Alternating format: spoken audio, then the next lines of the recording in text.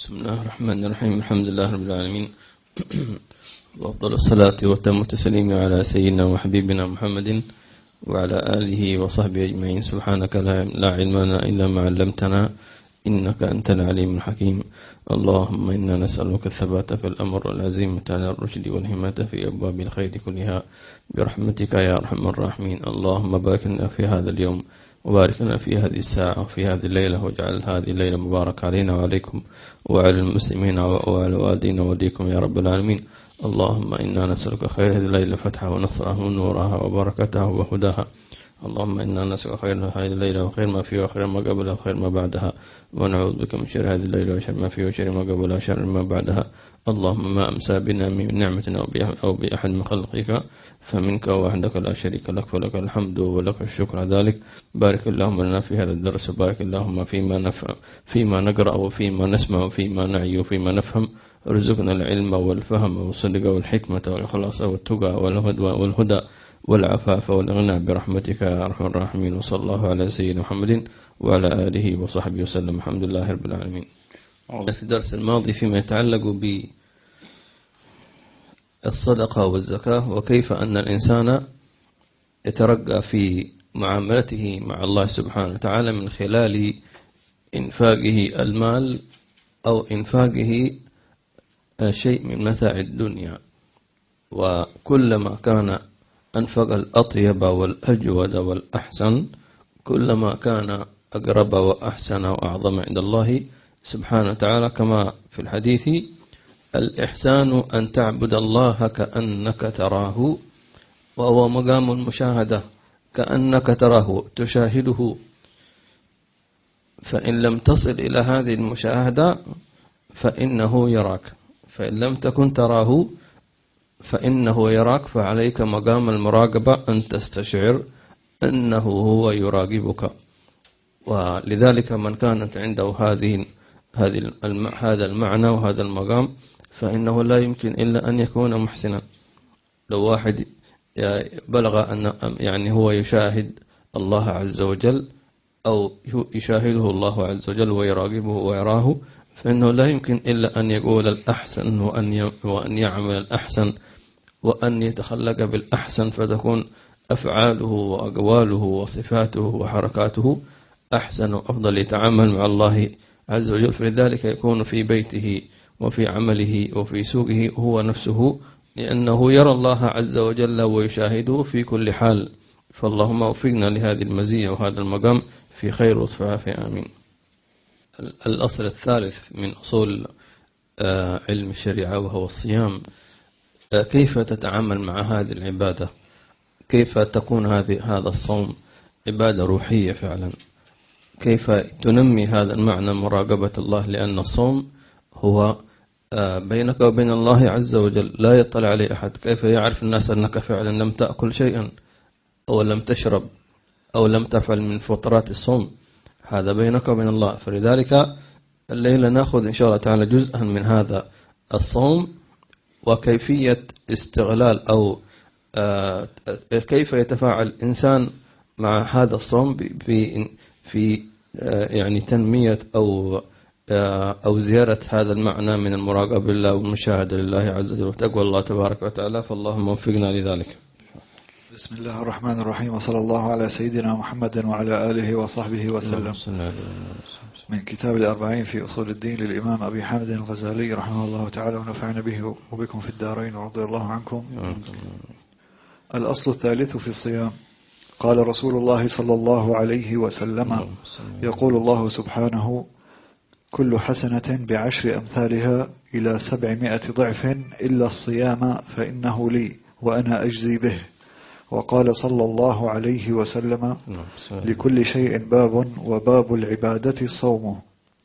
وإنما كان الصوم مخصوصا بهذه الخواص لأمرين. نعم. يقول الإمام الغزالي رحمه الله تعالى: استفتح باب الصوم بحديث النبي صلى الله عليه وسلم الذي يحدث عن الله، وهذا يسمونه حديث القدسي. الحديث القدسي هو ما يروي النبي صلى الله عليه وسلم عن الله تبارك وتعالى. والفرق بينه وبين القرآن أن القرآن يوحى إليه من قبل سيدنا جبريل عليه السلام، لكن هذا كلام الله تبارك وتعالى للنبي صلى الله عليه وعلى آله وصحبه وسلم، يقول الله سبحانه وتعالى: سبحانه كل حسنة بعشر أمثالها إلى 700 ضعف. كل حسنة من أي عمل صالح، من قول أو فعل أو عبادة أو شيء، تأخذ عليها من أقل شيء إلى أكثر شيء. أقل شيء 10 حسنات إلى 700 ضعف، أو إلى ما شاء الله أحيانا حسب مثل شو اسمه في بعض الأماكن كان الحرمين الشريفين يتضاعف، وبعض الأوقات المباركة. إلا الصوم قال فإنه لي، فلذلك قالوا جزاء الصائم جزاء عند الله تبارك وتعالى لا يعرف مقداره، لأنه قال وأنا أجزي به. إلا الصوم فإنه لي. فلذلك يعني استنادا من هذا الحديث أن الصوم هو عبادة لله، يعني لابد أن تكون يا أيها الصائم تترك طعامك وشرابك وشهوتك من أجله. وتكلمنا ذلك في أيام رمضان، شرحنا هذا المعنى. فخلاص الأمر عندما تترك لله، إذا تركت لله فلا تحزن عليه، إذا تركت لله فلا تبكي عليه، لله، لأنه هو المحبوب الأكبر. تمام؟ أنت تترك الأشياء من أجله، من أجل حبه، من أجل قربه، من أجل رضوانه، فهو الأحب وهو الأقرب وهو الأحسن، فلا يلتفت لما يترك. لذلك كانوا سابقا أي السلف الصالح لا يبالون بمنقود الأثمان مثل ما يقال، ولا بشيء، في سبيل رضوان الله جل جلاله، في سبيل إفراح النبي صلى الله عليه وسلم. ذاقوها وعملوا بها وعاشوا عليها وماتوا عليها. فكان الواحد منهم أحب الشيء عنده في الحياة هو أن يرى النبي صلى الله عليه وسلم فرحا مسرورا، أحب شيء إليه، ولو كان على سبيل نفسه وروحه، أن يراه صلى الله عليه وسلم. وأبشع شيء وأسوأ شيء وأحزن شيء وأصعب شيء أن يروا رسول الله يبكي أو حزين أو يتألم أو يتوجع، ينسون كل شيء ولو كانوا منعمين، فيحسون بألم شديد حينما يرون رسول الله صلى الله عليه وسلم متألما شديدا. والنبي صلى الله عليه وسلم لا يظهر حزنه، لكن أحيانا هكذا تظهر شيء من الظواهر فيرونه في جلي فيتعبون من أجله. فلذلك يأتي أحدهم يقول له مرني يا رسول الله، أي شيء خدمة، لماذا أنت حزين؟ كذا كان الصحابة هكذا يسألونه في حالتين: إذا رأوه مستبشرا يسألونه، وإذا رأوه حزينا يسألونه صلى الله عليه وآله وسلم. فنسأل الله عز وجل أن يجعلنا وإياكم من الذين يفرحونه، ويستاهل صلى الله عليه وسلم أن نفرحه صلى الله عليه وعلى آله وسلم. إلا الصوم فإنه لي. لماذا جعل الله ثواب الصوم راجعا إليه، هو الذي يعطيه مضاعف؟ هل له ميزة؟ هل له خصوصية؟ هل هناك سر؟ هنا سيذكر الإمام الغزالي لماذا، ما هي خصوصية الصوم التي جعلت أن جزاءه يكون من الله مباشرة بدون ملك، من الله تبارك وتعالى. وليس هذا فحسب، بل هناك أيضا ثواب في هناك بعض العبادات الله يعني هو بنفسه يجزيها لعبده، ويعني غير الملائكة. يعني الملائكة مثلا تكتب ثوابها، لكن الله عز وجل يعطي هذا العبد ثواب من عنده سبحانه وتعالى، وهي صلاة على النبي محمد صلى الله عليه وسلم. من صلى عليه صلاة صلى الله عليه بها 10. فهذا أيضا خصوصية للنبي صلى الله عليه وسلم في صلاة عليه، أن الثواب يأتيك مباشرة من الله في الحال، يعني مش في الجنة. يعني ما قال مثلا الذي صلى على النبي صلى الله عليه وسلم يعطيه 10 حسنات، هذه الحسنات ستراها في الجنة في الآخرة في صحيفتك. لا، من صلى عليه صلاة صلى الله عليه بعشر، أي الآن في هذه اللحظة.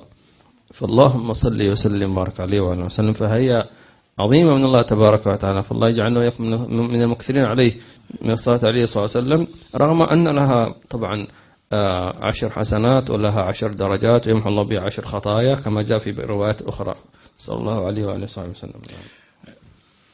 تبارك وتعالى، فالذي يذكر الله تبارك وتعالى يصل هذا الذكر إليه مباشرة، إليه يصعد الكلم الطيب فيذكره الله في الحال. من ذكرني فاذكروني أذكركم واشكروا لي ولا تكفرون. وقال في الحديث من ذكرني في نفسي ذكرت في نفسي. وفي حديث أنا جليس من ذكرني. فاللهم اجعلنا من الذاكرين.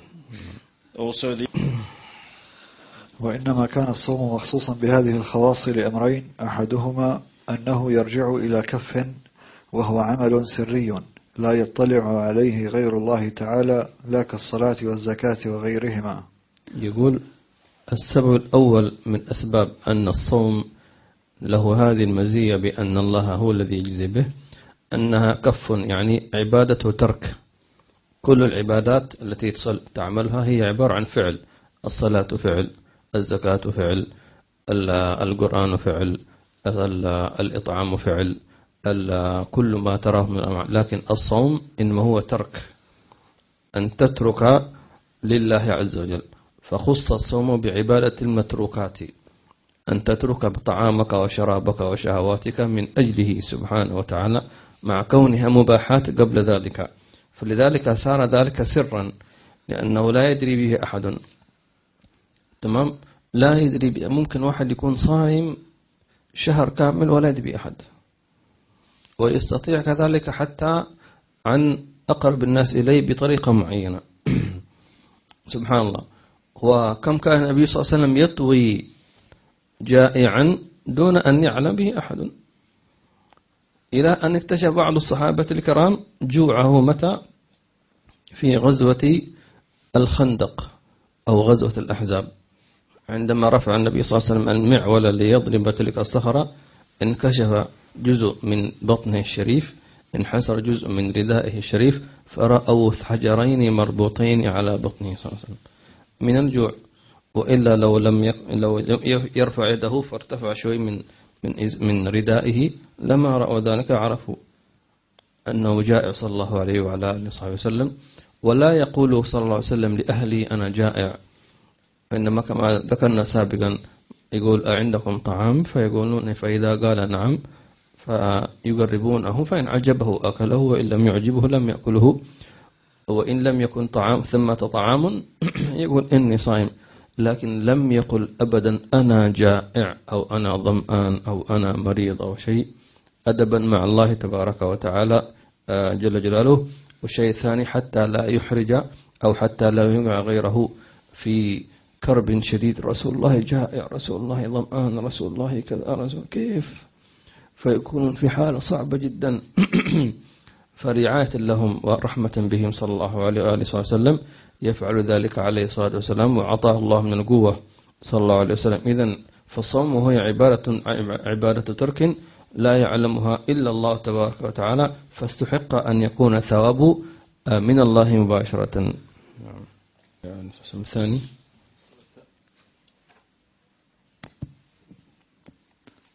والثاني أنه قهر لعدو الله، فإن الشيطان هو العدو، ولن يقوى العدو إلا بواسطة الشهوات، والجوع يكسر جميع الشهوات التي هي آلة الشيطان.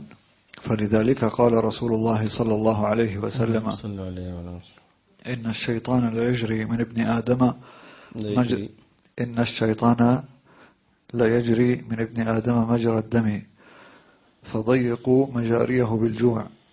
وهو سر قوله صلى الله عليه وسلم: إذا دخل رمضان فتحت أبواب الجنان وغلقت أبواب النيران وصفدت الشياطين ونادى مناد يا باغي الخير هلم ويا باغي الشر أقصر.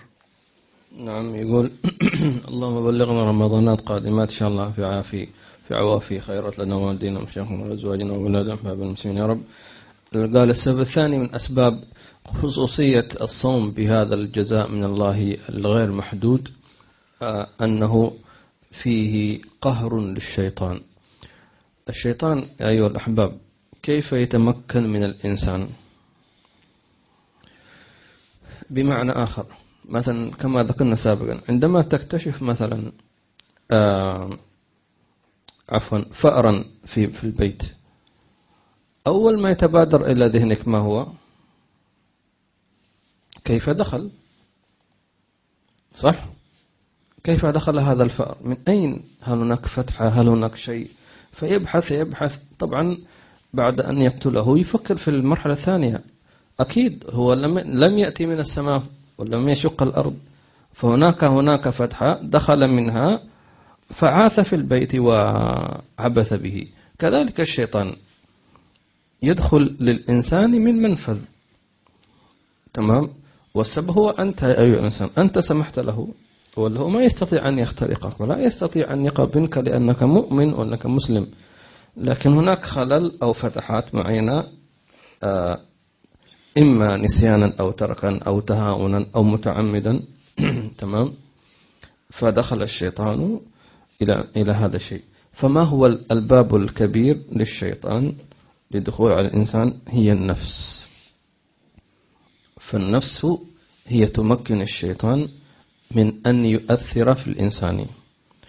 وإذا تكلمنا النفس فإنما هي نفس الشهوات، فلذلك غذاؤها الشهوات وما تشتهي الأنفس من كل ما تعنيه هذه الكلمة. ومن جملة تلك الشهوات هي شهوة حب الطعام وحب يعني المآكل والمشارب بصفة مبالغة، تمام.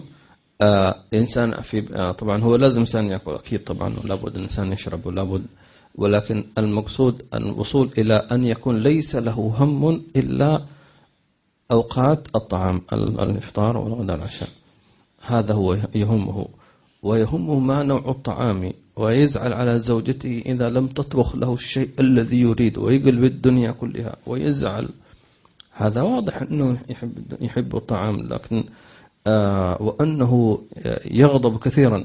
فلذلك فصارت الصوم يضعف هذا الباب، يسده، لأنه يجري مجرى الدم، تمام. والطعام يجري في دمك، يعني يتحلل حتى يصل يتوزع في الدم، تمام. لذلك الإنسان من يأكل طعام حلال فإنه يجري في دمه كله، ويجري في جسده كله، في عروقه. فلا تستطيع العين أن تعصي، ولا الأذن أن تعصي، ولا اللسان، ولا الإصبع، ولا أي شيء، لأن هذا الطعام جرى في الدم وهو طعام حلال. من أكل حلالا أطاعت جوارحه شاء أم أبى، ومن أكل حراما عصت جوارحه شاء أم أبى، والعياذ بالله تبارك وتعالى.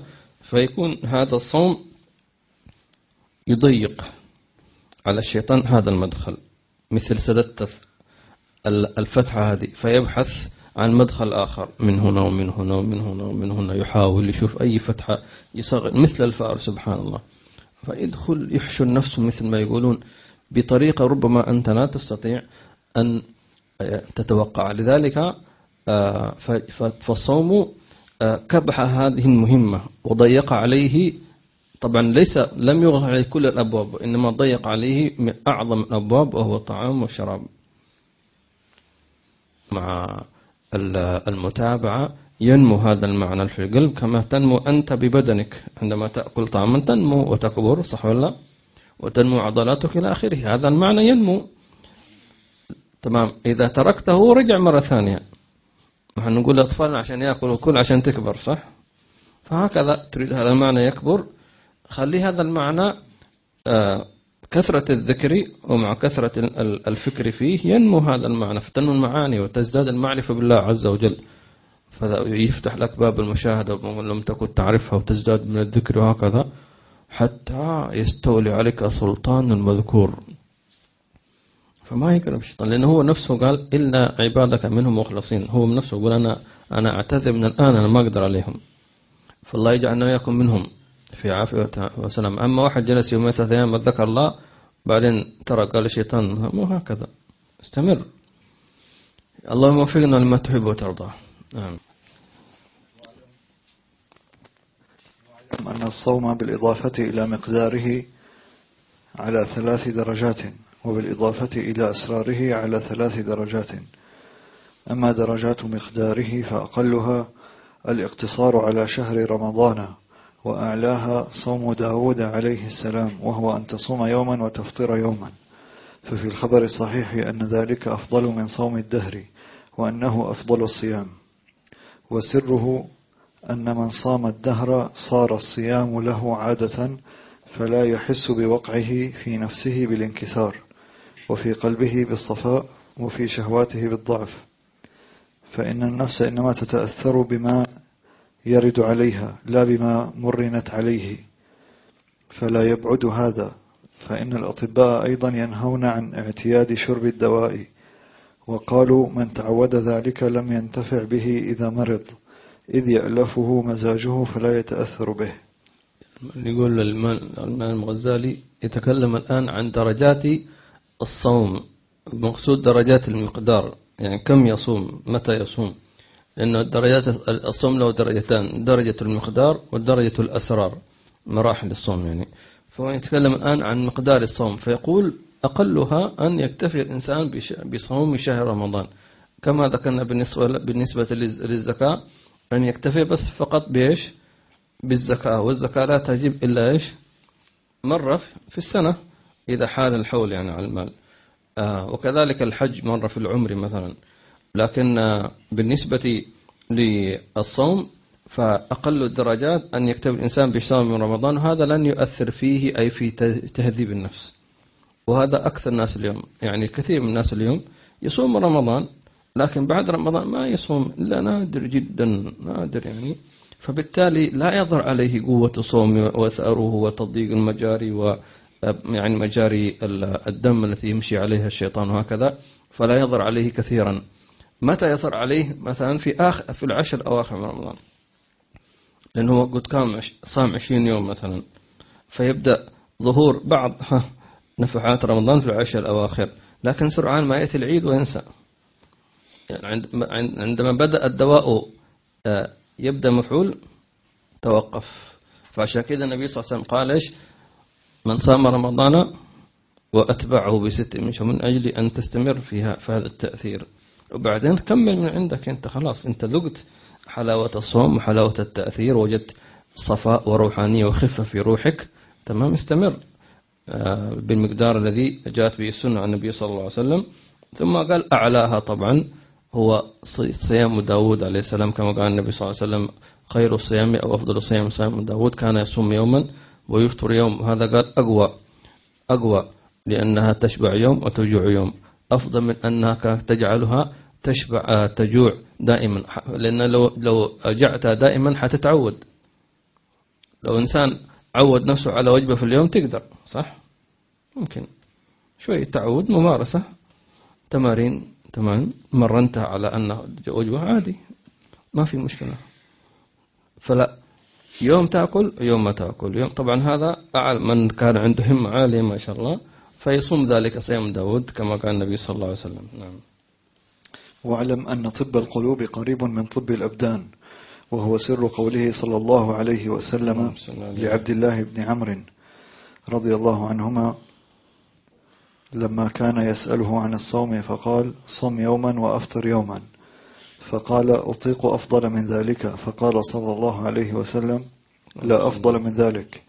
ولذلك لما قيل لرسول الله صلى الله عليه وسلم إن فلانا صام الدهر قال لا صام ولا أفطر، كما قالت عائشة رضي الله تعالى عنها لرجل كان يقرأ القرآن بهذرمة إن هذا ما قرأ القرآن ولا سكت.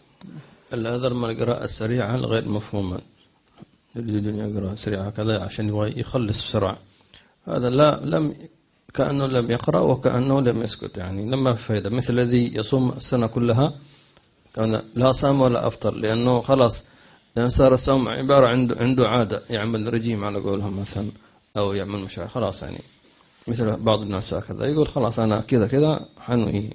لا، المقصود أنك تجاهد نفسك ما بين إشباعها وجوعها وما بين عطائها ومنعها، هكذا هنا تحس بالتأثير. لذلك هنا الصحابي سيدنا عبد الله بن عمرو رضي الله عنهما، يعني عنده قوة وعزيمة للصوم، تمام، فقال إني أطيق.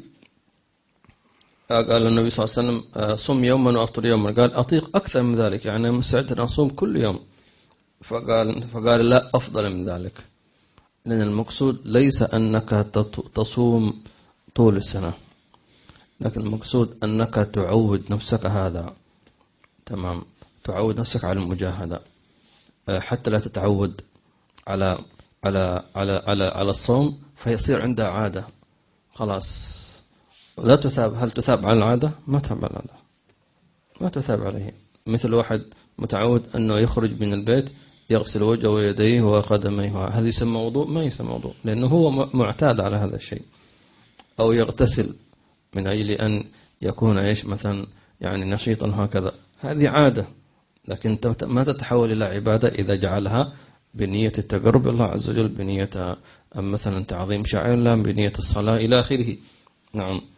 الله. كذلك الذي يقرأ القرآن يقول لك أنا قرأت 10 أجزاء في اليوم، كيف قرأتها؟ من سورة إلى سورة. هذه قراءة، هذه مش مطلوب هذا. فالمقصود تلاوة تدبر وتمعن وهكذا. وممكن بعض السلف نعم نسمع أنهم كانوا يقرؤون أجزاء ويقرؤون ختم وختمات. أول شيء هذا من باب خرق العادة، من باب الكرامة. تمام. فلما كانوا هم مجتهدين طاول الله لهم الأزمان وبارك لهم في أوقاتهم، فصار يقرأ الجزء تمام في المدة التي أقرأ فيها أنا مثلا صفحة صفحتين، بارك الله له في الوقت، لأنه ثمرة مجاهدات. مفهوم؟ وهكذا تكون الأمور. درجة الصوم فقلنا الدرجة الأدنى هي صوم رمضان، والأعلى يوم أن يصوم يوما ويفطر يوما. بقي الدرجة الوسطى والتي سيذكرها الآن الإمام الغزالي. نعم. وأما الدرجة المتوسطة فهي أن تصوم ثلث الدهر، ومهما صمت الاثنين والخميس وأضفت إليهما شهر رمضان فقد صمت من السنة 4 أشهر و4 أيام، وهي زيادة عن الثلث. لكن لا بد أن ينكسر يوم من أيام التشريق وترجع الزيادة إلى 3 أيام، ويتصور أن ينكسر في العيدين يومان فتكون 3 أيام، فترجع الزيادة إلى يوم واحد، فتأمل حسابه تعرفه. فلا ينبغي أن ينقص من هذا القدر صومك، فإنه خفيف على النفس وثوابه جزيل. نعم. يقول الإمام الغزالي أنه الدرجة المتوسطة أن يكون لك أن تصوم ثلث الدهر. يعني الدهر كم شهر؟ 12 شهر. كم ثلثها؟ 4 أشهر. فقال لو أنك صمت رمضان زائدا من كل أسبوع يوم اثنين وخميس، أنت بذلك ستصوم 4 أشهر وزيادة 4 أيام. 4 أيام هذه زيادة عن الثلث يعني. مفهوم؟ فيقول لك لكن ممكن هذه 4 أيام تصادف يوم من أيام التشريق. أيام التشريق اللي هي ثاني يوم بعد العيد، عيد الأضحى، 11 12 13 من شهر ذي الحجة، يسمون أيام التشريق، تعد أيضا لا يجوز فيها الصوم. فيقولوا ممكن أن يصادف يوما من أيام التشريق من هذه 4 أيام فينكسر يعني اخصم منها، ثم فيبقى 3 أيام. طيب. فيقول ويتصور أن ينكسر في العيدين يومان، ممكن يصادف برضو يوم الاثنين والخميس يوم إيش؟ عيد الأضحى والفطر، فاخصم يومين. كم بقي من 4؟ يوم واحد، فترجع الزيادة إلى يوم واحد، فأنت تكون صمت ثلث السنة زيادة إيش؟ يوم واحد. شوف الحساب الإمام الغزالي ما شاء الله قال فتأمل حسابه تعرفه. وين نحن الآن؟ فين الزيادة؟ الإمام الغزالي يتكلم في عالم ثاني، فنحن مقصرين في الصوم يعني طبعا. فهذه الدرجة المتوسطة. فمن كان عنده همة أن يصوم كل اثنين وخميس من كل شهر من كل أسبوع، ما شاء الله، هذه همة مباركة إن شاء الله تعالى. وإذا لم يستطع أيضا سنعطيك بعد درجة دونها إن شاء الله تعالى. هناك ملاحظة، تشوف الأئمة كيف يحسبوا، ما حساباتهم. نحن ما نحسب كذا أصلا، نحسب فلوس ونحسب الرصيد ومتى ينزل الراتب وكيف، وبعدين نهاية الشهر والصادرات. هم في وادي، وأنا أشوف هذا يحسب ما شاء الله رضي الله تعالى عنهم مرضاهم. يعني فعلا هم كان تفكيرهم وحساباتهم وشغلهم على ما ينفعهم في الآخرة، فالله يلحقنا بهم ولو بجود يسير في عافية إن شاء الله. مثلا إنه الشهر كم أسبوع فيه؟ 4 أسابيع، كل أسبوع فيه يومين اللي هو خميس والاثنين، فيكون 2 ضرب 4 كم يطلع؟ 8 ضرب 12 شهر كم؟ 96 يوم، مع شهر رمضان تقريبا 4 أشهر يعني وزيادة يوم. طيب لو إنسان مثلا ما يستطيع أن يصوم من الاثنين والخميس من كل أسبوع، فله أن يصوم 3 أيام من كل شهر، اللي هي أيام إيش؟ البيض، 13 14 15. فيكون شهريا 3 أيام أضربها في 12 شهر. عفوا 11، نسينا رمضان صحيح. رمضان غير محسوب. في 11 شهر صحيح، فيكون كم؟ 3 في 11 33 يوم، يعني شهر تقريبا، شهر وزيادة 3 أيام. فهيكون حيصوم رمضان يعني 2 و3 أيام، يعني الحمد لله خير وبركة. نعم. وفإن لم يستطع فيصوم في كل شهر يوما. تمام. فيكون يصوم 11 يوم في السنة إضافة إلى شهر رمضان. فإن لم يستطع فيصوم الأيام التي تتكرر مرة في السنة كيوم عرفة ويوم عاشوراء، وكذلك أراد أن يصوم مثلا 6 من شوال هكذا، فيتذكر مرة في السنة. فالله يوفقنا لما يحب ويرضى إن شاء الله. يقدر يصوم من الاثنين والخميس، مش معناته خلاص ما يقدر يصوم غيره، ممكن يصوم أي يوم في الأسبوع يجوز يعني. وإن كانوا قالوا يكره أن يفرد مثلا يوم الجمعة أو يوم السبت، فإذا أراد أن يصوم يوم الجمعة فيقدم قبله يوم أو بعده يوم، وكذلك يوم السبت والأحد. وإذا لم يستطع هو يجوز، ولكن مع الكراهة. نعم. فالشاهد أن الإنسان يعني إذا حصل فرصة يقدر يصوم ولا كما ذكرنا يوم في الشهر خير وبركة. الله يوفقنا وإياكم لما يحب ويرضى. كمل درجات الصوم اللي هو من حيث أسراره، نتعلم فيه خصوصية الصوم. الله يوفقنا وإياكم لما يحب ويرضى. اللهم صل وسلم على سيدنا محمد وعلى سيدنا محمد. اللهم أعنا على ذكرك وشكرك وحسن معرفتك. اللهم ارزقنا حقيقة الصوم وحقيقة الصلاة وحقيقة الزكاة والصلاة والحج وسائر الأعمال. اللهم زك نفوسها وآتنا تقواها. اللهم آت نفوسها تقواها وزكها أنت خير من زكاها، أنت وليها مولاها. اللهم طهر نفوسنا وقلوبنا واجعلنا من الذين بلغوا مقام المراقبة والمشاهدة في خير وعافية يا حنان يا منان. اللهم أعنا على هذا العمل الصالح. اللهم إنا نشهد أننا مقصرون في الصيام في أيام الصيام، فاللهم وفقنا لما تحب وترضى، واجعلنا نصوم بأعيننا وأسماعنا وبصارنا عما سواك في خير وعافية يا رب العالمين. اللهم تقبل منا الصيام في رمضان وأعمالنا وصلواتنا وزكواتنا وأعمالنا كلها وصدقاتنا وقيامنا وتهجدنا وعلوم ودروسنا وقرآننا وأذكارنا وكل عمل طيب يا رب العالمين. اللهم بلغنا رمضانا سنين بعد سنين وأعوام بعدهم في خير وعافية لنا وولدينا ومشايخنا وأزواجنا وأولادنا وأحبابنا المسلمين، واختم لنا وحب بحسن خاتم عند موت بعد من امتحان الجميل، ورزقنا حج هذا العام كل عام زاد سيد محمد صلى الله عليه وآله وصحبه وسلم، واحفظ حجاج المعتمرين والزوار يا رب العالمين، واجعل آخر كلام من الدنيا لا إله إلا الله سيدنا محمد رسول الله صلى الله عليه وآله وصحبه وسلم، متحقين بحقائقها حس معنا ظاهر باطنا بسر أسال الفاتحة إلى حضرة النبي.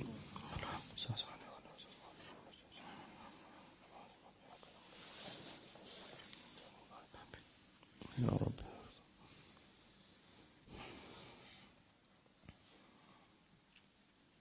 فمن لم يستطع أن يصوم فهناك طرق أخرى للصيام، إن شاء الله الأسبوع الجاي نشرح إن شاء الله. سبحانك اللهم وبحمدك أشهد أن لا إله إلا أنت أستغفرك.